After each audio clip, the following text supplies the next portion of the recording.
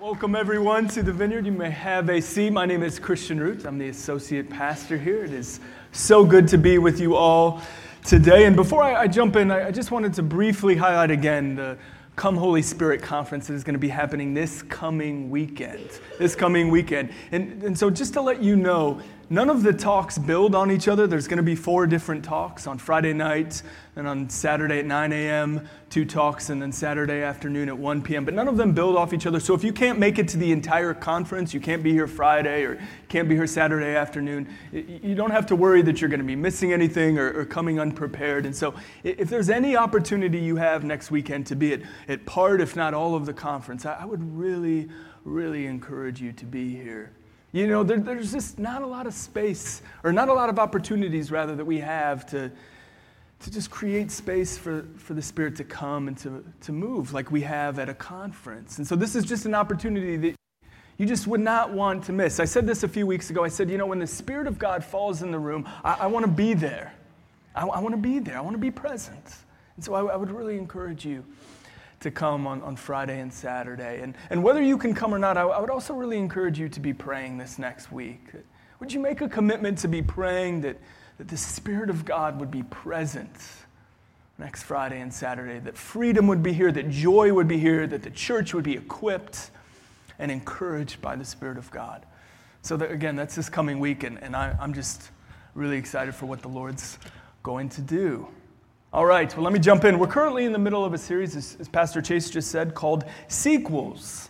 And over the course of this series, we're looking at men and women from the Bible whose lives have taken a sudden shift, either for better or for worse. Men and women who suddenly found themselves in a new story, in a sequel, as it were. And we're leaning into the series because we believe that God wants to bring some sequels to some of us here at the Vineyards. Your life might be heading in one direction, might be heading down one path, and yet we believe in a God who is infinitely capable of breaking in and inviting us into a new story, inviting us into our own sequel.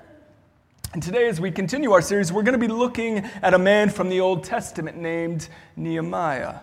Nehemiah was a Jewish man who lived in exile in the city of Susa, and he was the cupbearer to the Persian king. And so he was in charge of providing the drinks for the king and all of his court, and occasionally he was asked to take a sip of the wine to make sure that it was not poisoned and that the king would be okay. But Nehemiah, he was more than simply a butler.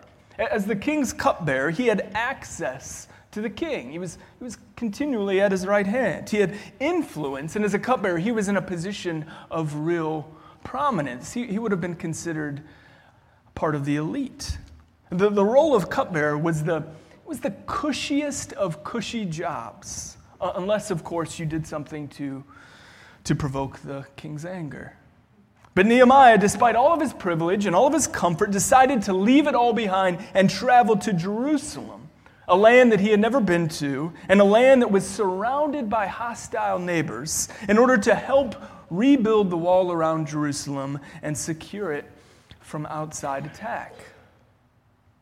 And so the question that begs to be asked this morning is this: why would a man of prominence and influence leave behind his comfort and control to move to a city that he'd never set foot in, and attempt to build a wall around this dilapidated city, arousing the anger of the people groups surrounding him and possibly costing him his life? What was going on inside Nehemiah that caused him to jump into such an epic sequel? That's the question that we're going to be asking today. But before we jump in and look at God's word, why don't we pray together? So would you pray with me, church? Father, I do believe that you have sequels for many of us in this church, good sequels, life-giving change. And I ask, God, that you would give us the faith, that you would give us the courage, you would give us the stamina to step into whatever you have for us in this next season. You are a God, as I said, who is infinitely capable of breaking in and bringing us to a new story. And so I pray that even as I speak today, you would give fresh hope and fresh courage and fresh dreams to those who listen. Would you put power on my words, Holy Spirit? Would you help me to speak as I should? And would you help me to teach this text correctly? In Jesus' name, amen. Amen. And so again, what would prompt Nehemiah to exchange the cushy existence of a cupbearer for a venture that was fraught with danger, that was fraught with uncertainty, and overwhelming odds? Well, here's my first point. Number one, Nehemiah was willing to leave his cushy existence behind because he received a burden. He received a burden. That's my first point. Nehemiah received a burden. Let's look at Nehemiah chapter 1, verses 1 through 4, and we'll have it on the screen for you. This is what we read. The words of Nehemiah, son of Hakaliah, in the month of Kislev, in the 20th year, while I was in the citadel of Susa, Hanani, one of my brothers, came from Judah with some other men, and I questioned them about the Jewish remnant that had survived the exile, and also about Jerusalem. They said to me, "Those who survived the exile and are back in the province are in great trouble and disgrace. The wall of Jerusalem is broken down, and its gates have been burned with fire." When I heard these things, I sat down and wept. For some days I mourned and fasted and prayed before the God of heaven. So here's the backstory of what's going on. In the year 587 BC, the Babylonians, they captured the city of Jerusalem, and they sent away many of the Jews who were living in and around Jerusalem. They sent them to Babylon. 50 years later, these same Babylonians, they were conquered by the Persians. And the Persian King Cyrus, allowed the Jews who so desired to return back to Jerusalem. And if you've read the book of Ezra before, then you've read about this return of many of the Jews. Many from the tribes of Judah and Benjamin, they head back to Jerusalem. And if you've read the book of Ezra, you know that the people groups surrounding Jerusalem were not too happy that the Jews were coming back. Not too happy that the Jews were coming home. And so in Ezra chapter 4, some of the leaders of this oppositional movement, they wrote a letter to the new king of the Persians, King Artaxerxes. And they said, look, if you check your records, you'll find that these Jews, they don't play nice with surrounding kingdoms. And if you allow them to rebuild Jerusalem, if you allow them to build the walls, they're going to be a thorn in your side. They are going to revolt against your rule, and you're going to have a massive problem on your hands. So King Artaxerxes ordered the Jews by force to stop all of their rebuilding efforts. That's Ezra chapter 4. That's what we read there. And this is the event that Nehemiah is learning about just a few years later in the city of Susa. So this goes down. King Artaxerxes says, I want you to stop building. I want you to stop rebuilding the walls in Jerusalem. Meanwhile, Nehemiah is working for him. He's the cupbearer to the king, and he doesn't even know about this decree. And so a few years later, there's some folks who travel to Susa from Jerusalem and say, look, the building project, it's not being undertaken. The walls aren't being built.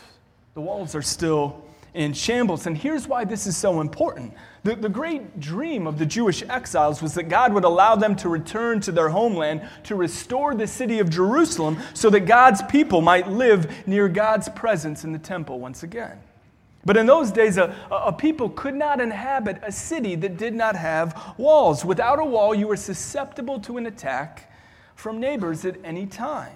And so without the walls, the dreams of restoring the people of God to the city of God so that they might live near the presence of God, his dream was dead, effectively dead. And so when Nehemiah receives this news, when he hears that the walls of Jerusalem are not being rebuilt, he loses it. He loses it. He sits down, the text says, and he weeps. He fasts and he prays for days before the God of heaven. Nehemiah, in other words, he receives a burden. He receives a burden. And a burden is simply an intense desire to see God's will done in a city or in a people or in a set of circumstances. Nehemiah, he received this burden to see the walls of Jerusalem rebuilt. And this is what the Lord often does when he's bringing us into a new season, when he's bringing a sequel into our life. He gives us a burden for a people, for a justice issue, for a move of God, for a city. He breaks our hearts. A burden is called a burden for a reason. It sits heavy on us. It's weighty. It's not something we can simply dismiss. It just lingers with us. When the Lord just supernaturally places this burden for a people, for a cause, for an issue within your heart. So you might think about the amount of coworkers you have who don't know the Lord, and it just sits heavy on you. The day after day, you go to work, and you just think about the amount of coworkers in the cubicles around you or in the factory around you who aren't walking with the Lord, and it just breaks your heart. The Lord has given you a burden for your coworkers. You might find yourself continually thinking about the plight of the homeless in our city. Or you might look around at the apathy and the lethargy so prevalent in the church in the West, and you just can't get past it. You just can't look around it. It's a burden that the Lord has given you. Friend, has the Lord burdened you with anything? With anything? Has He broken your heart for an issue or for a people or for an unjust situation? Look, listen to me. We can't do everything, right? There are so many needs in this world. In just one 24-hour news cycle, we are just exposed to so many needs and so many issues and so many problems in this world. We can't do everything. But has the Lord given you a burden for anyone, for anything? Perhaps even today you might begin to pray, Father, would you give me a burden? Would you give me a heart for something that's amiss in the world? I'm tired of just coasting. Some of us here today might say, I'm just tired of doing church as normal. Just waking up and kind of shuffling into the service and singing a few songs and then heading home and seeing what's for dinner. I'm just tired of coasting. God, would you give me a burden like you gave Nehemiah a burden? Would my life actually count for something? That's what the Lord does. That's what the Lord does. Nehemiah had a burden, and secondly, Nehemiah took his burden to the Lord in prayer. Took his burden to the Lord in prayer. Let's read verse 4 again. This is what we read, verse 4. When I heard these things, I sat down and wept. For some days I mourned and fasted and prayed before the God of heaven. Listen, when a burden is given to us, either through one dramatic encounter with the Lord or through a series of events over an extended period of time, what we're experiencing is Jesus simply showing us His heart for a particular issue or people. It's Him pulling back the curtain and showing us, here's how I view these people. Here's how I view this situation. Here's how I view this injustice. Here's my heart for the addicted. Here's my heart for single moms. Here's my heart for churches in Grove cities. And often, quite honestly, it just floors us. If the Lord has ever just given you a little peek into His heart for people, it's easy to become undone. Because Jesus, as it turns out, He loves people, and He loves justice, and He loves reconciliation way more than we do. And so on the front end of our journey with a burden, we're just getting a peek into Jesus' heart. That's what's happening. Is He's showing us, this is how I view the world. But as we begin to pray into this burden, as we begin to ask God to save our coworkers, as we begin to ask Him to provide housing solutions for the homeless or to push back the apathy in the church in the West, His burden slowly, ever so slowly, it actually becomes our burden. His heart actually over time, as we pray into it, it becomes our heart. And so as we come to the Father and we ask and we ask and we ask Him to fix what's amiss in this world, this burden, it just sinks down deeper and deeper and deeper into our hearts. It marks us. It changes us. Some of us here, I know your story, that you have been marked, that there is an issue, that there is a people group that for the rest of your days you're going to concern yourself with. You're going to be praying into. You're going to be pursuing because the Lord has just marked you. I'll never forget. It was 5 years ago, this month actually. I was at a staff retreat day when I was on staff at another church, and I was praying, and the Holy Spirit just fell on me in a way that was altogether unique in my walk with the Lord. And I just began to sob uncontrollably. And as I sobbed uncontrollably, I was given just a little piece of the Lord's heart for renewal and for his power to come in our day.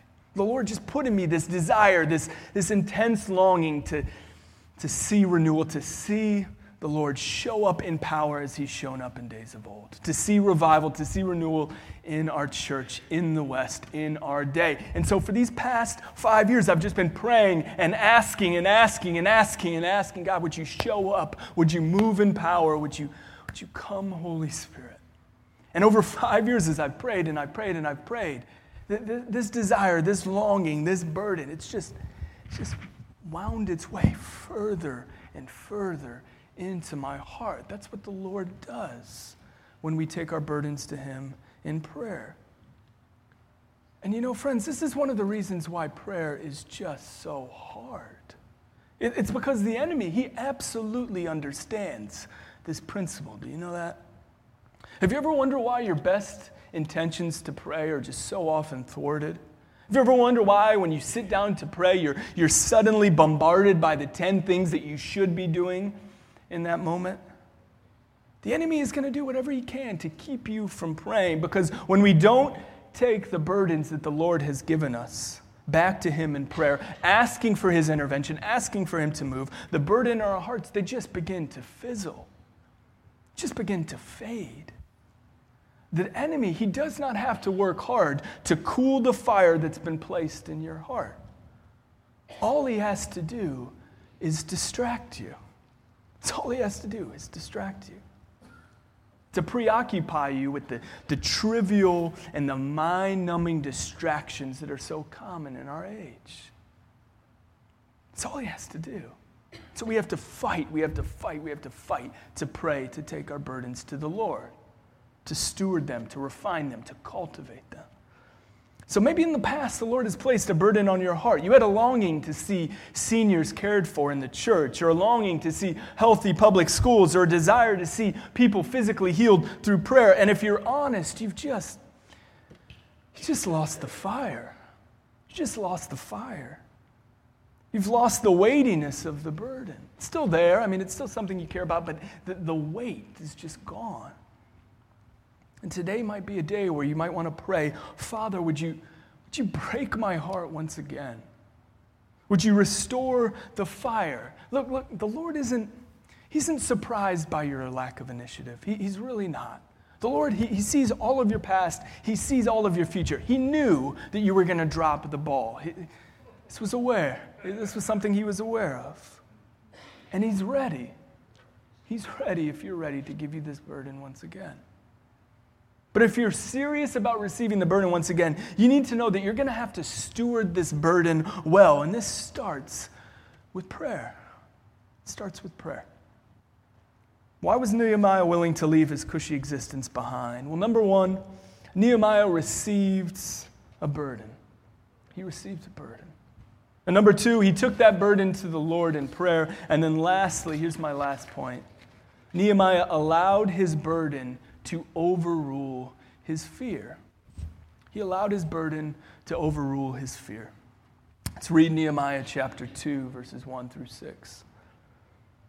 In the month of Nisan, in the 20th year of King Artaxerxes, when wine was brought before him, I took the wine and gave it to the king. I had not been sad in his presence before, so the king asked me, "Why does your face look so sad when you are not ill? This can be nothing but sadness of heart." I was very much afraid, but I said to the king, "May the king live forever. Why should my face not look sad when the city where my ancestors are buried lies in ruins and its gates have been destroyed by fire?" The king said to me, "What is it you want?" Then I prayed to the God of heaven, and I answered the king, "If it pleases the king, and if your servant has found favor in his sight, let him send me to the city in Judah where my ancestors are buried, so that I can rebuild it." Then the king, with the queen sitting beside him, asked me, "How long will your journey take, and when will you get back?" It pleased the king to send me, so I set a time. So we've jumped just a bit ahead in the story, and as Nehemiah comes before the king, it's been 4 months since he first heard the news about Jerusalem. And he's been praying and mourning before the Lord, and now he's just at the point of no return. He can no longer sit idly by while the city of Jerusalem lies in ruins. He has to ask the king to go to Jerusalem now to start up the rebuilding campaign, even if it means losing his cushy job, and even, quite frankly, if it means losing something far worse, even if it costs him his very life. Now, does this mean that Nehemiah has no fear? Of course not. Of course not. In verse 2, he clearly states, I was very much afraid. And that's probably an understatement there, right? I was very, very much afraid. Alan Scott is the pastor of the Anaheim Vineyard, and he said this. He said, being surrounded by fear is the price that we pay for growth. Being surrounded by fear, that's the price that we pay for growth. Fear is the price that we pay to see God's kingdom come. You want to see God's kingdom come in any significant way, you're going to have to become comfortable living with fear. That's just the reality. You want to do something, you want to make your mark, you want to live a significant life, you have to become accustomed and comfortable just living with fear. Just knowing that fear is going to perpetually probably surround you if you're pushing in, if you're pressing in, if you're stepping in to all that God has for you. And listen, the time to step out and act, when the Lord gives you a burden, it's never convenient either. Have you never noticed that? The Lord never asks you to step out in faith when it's convenient. Wouldn't that be easy if that was the case? Only a few years earlier, King Artaxerxes, the king that Nehemiah worked for, King Artaxerxes had commanded the rebuilding of Jerusalem to be stopped. He was the very king that had commanded this rebuilding project to be stopped. And so certainly asking him such a short while later, just a few years later, to do an about-face and to reverse his decision, this was not the most convenient timing. Certainly it would have been a lot easier had Nehemiah just waited a few years longer and then said, by the way, king, can we start this rebuilding project over again? But Nehemiah, he had just come to a place where he said, I can't waste time any longer. He simply couldn't wait for a time of convenience. You know, friends, God never seems to ask us to step out when it's convenient. When Jesus stood on the water and he asked Peter to come to him, it wasn't a nice 70-degree balmy day. When Jesus asked Peter to step out of the boat, it was at night. It was at night, and it was when the wind was high and the waves were rough. The timing is never going to be convenient. Do you know that? And if we're not careful, we will live our entire lives with a when-then mentality. When I finally get out of school, well then, fill in the blank. Then I'll finally begin to pursue this burden, this longing that God has placed on my heart. When I finally get out of school, when the kids get just a little bit older, when the kids finally leave the house, when I'm 100% healthy, when I'm out of debt, when I finally retire, well then I'm going to be engaged. Then I'm going to be stepping into the calling that God has for me. And we can live our entire lives with this when-then mentality. You can just keep pushing that can up the street for decades. But when the Lord gives us a burden, and we take that burden to the Lord in prayer, we come to a point where we say, I don't want to waste another minute. Just don't want to waste another minute. This is the time, Father, that our family is going to meet with a foster care agency. This is the time when I'm going to start praying for people who are sick. And if I pray for 100 people who are sick and none of them gets healed, I'm just going to start on my next 100 people. I have been ruined for anything less, Father. I want to see your kingdom come. I want to see people healed. Now is the time. Now is the time. This is the time I'm going to start getting involved in the prisons. I've got the time, and the prisoners certainly got the time, so I better just buck up and do it. Tired of wasting moments, precious moments when the Lord has given me this burden, when He's put this fire in my heart to help correct something in the world that is amiss. Here's what I want to do. Why don't we stand together? Why don't we stand?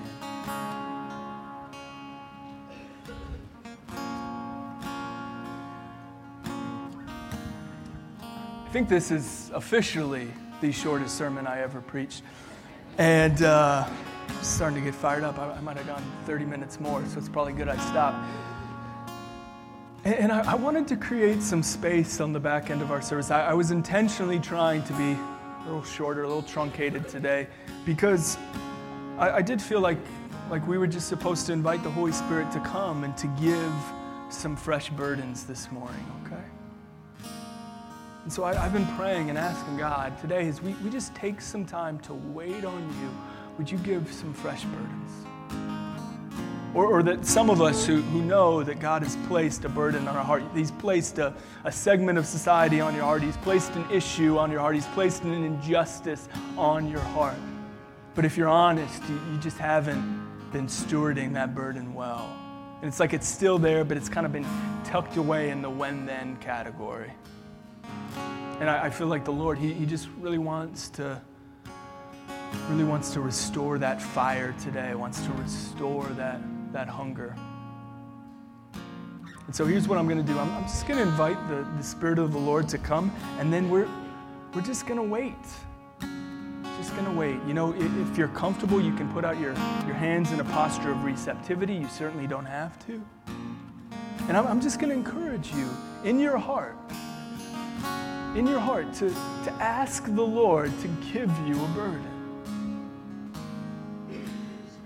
To ask the Lord to break your heart for something that's amiss in the world. To ask the Lord to show you how He sees a situation, how He sees a problem in the world. But I'm going to warn you, don't ask Him to do this unless you really mean it. Because it is a burden. It is a weight. When we pray, Lord, would you break my heart for what breaks yours? It actually brings a broken heart. It's not particularly fun or romantic. It's hard. But it is altogether worth it to serve the King of Kings and the Lord of Lords, to know that we are stepping into the calling and the purposes that He has for us. It's altogether worth it. And so now we're just going to wait for a few moments. For some of us, this is going to be a little bit painful to do nothing for a couple of minutes, but it's good for us. And so let's invite the Lord. So Holy Spirit, we ask that you would come now. Would you fall in this place, Holy Spirit? Would you fall in this place, Holy Spirit? And I ask that you would give fresh burden, fresh conviction, fresh desire to serve you. Come, Holy Spirit. Come.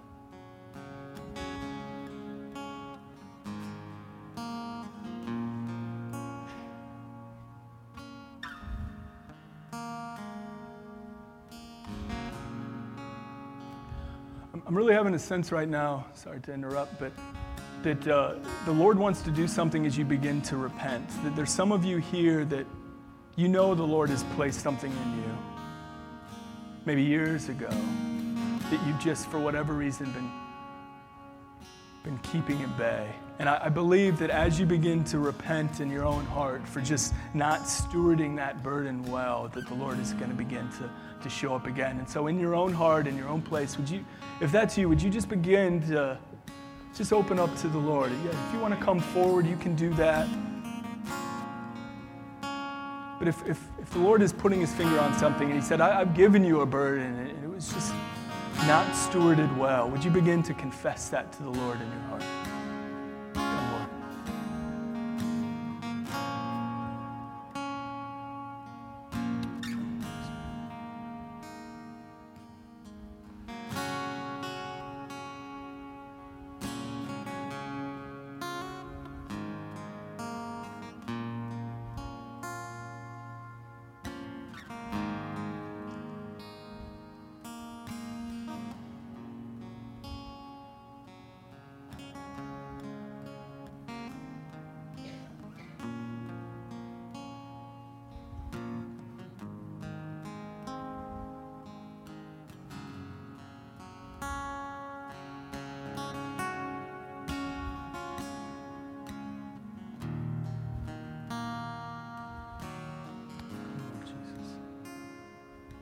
Holy Spirit, come. Holy Spirit, come. Holy Spirit, come.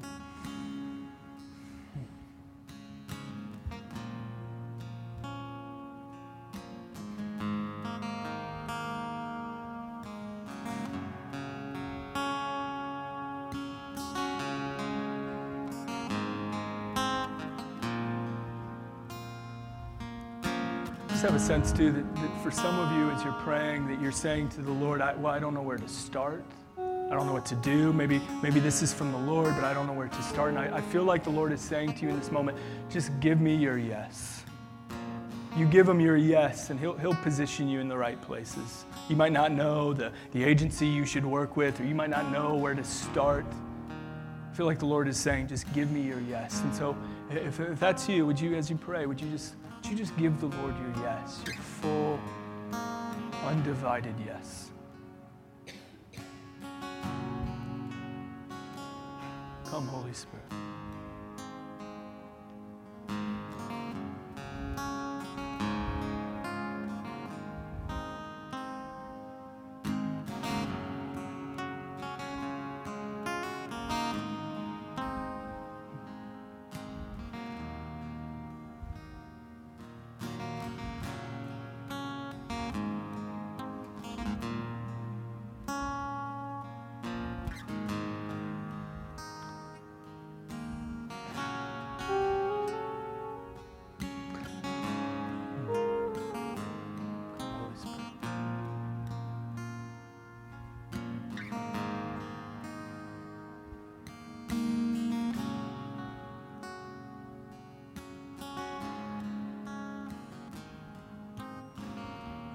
Here's what I'd like to do next. I do believe that the Lord is speaking to some of you.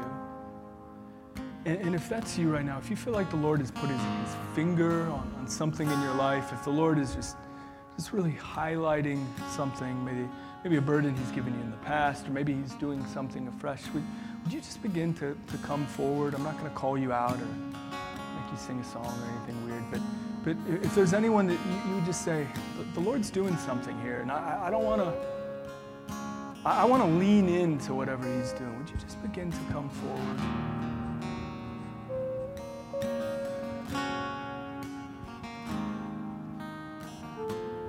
If the Lord is speaking to your heart about something, if he's asking you to give him your yes, would you just begin to come forward? Even if you don't have it all figured out yet, even if you don't understand what this all means, sometimes just making yourself available is all we can do, right?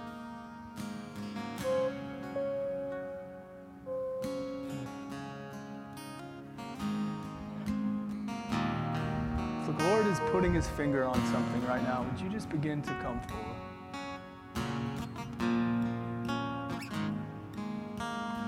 Even if you can't clearly articulate it, that's fine.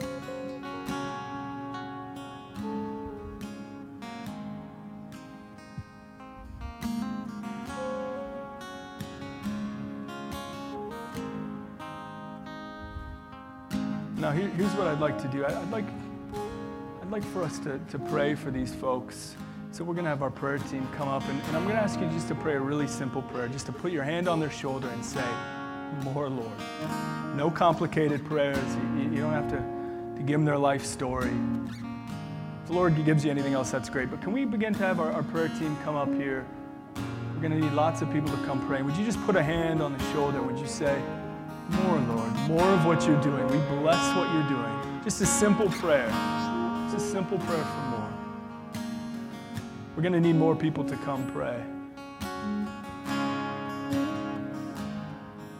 We have some folks begin to come and lay some hands. Just ask for more.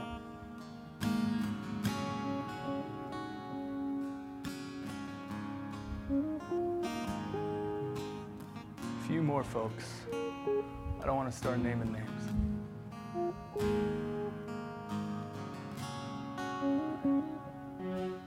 So Holy Spirit, we just bless what you're doing right now in these people's lives. We bless what you're doing throughout the room, and we just give you permission. Whatever you want to do, whatever burden you want to lay on our hearts, whatever you want to ask us to step into, we just say, yes, Father.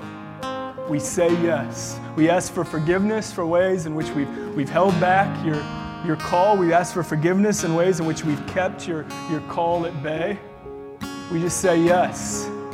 We just say yes. We say yes to whatever you have for us, even if it's inconvenient, even if it prompts fear in our heart.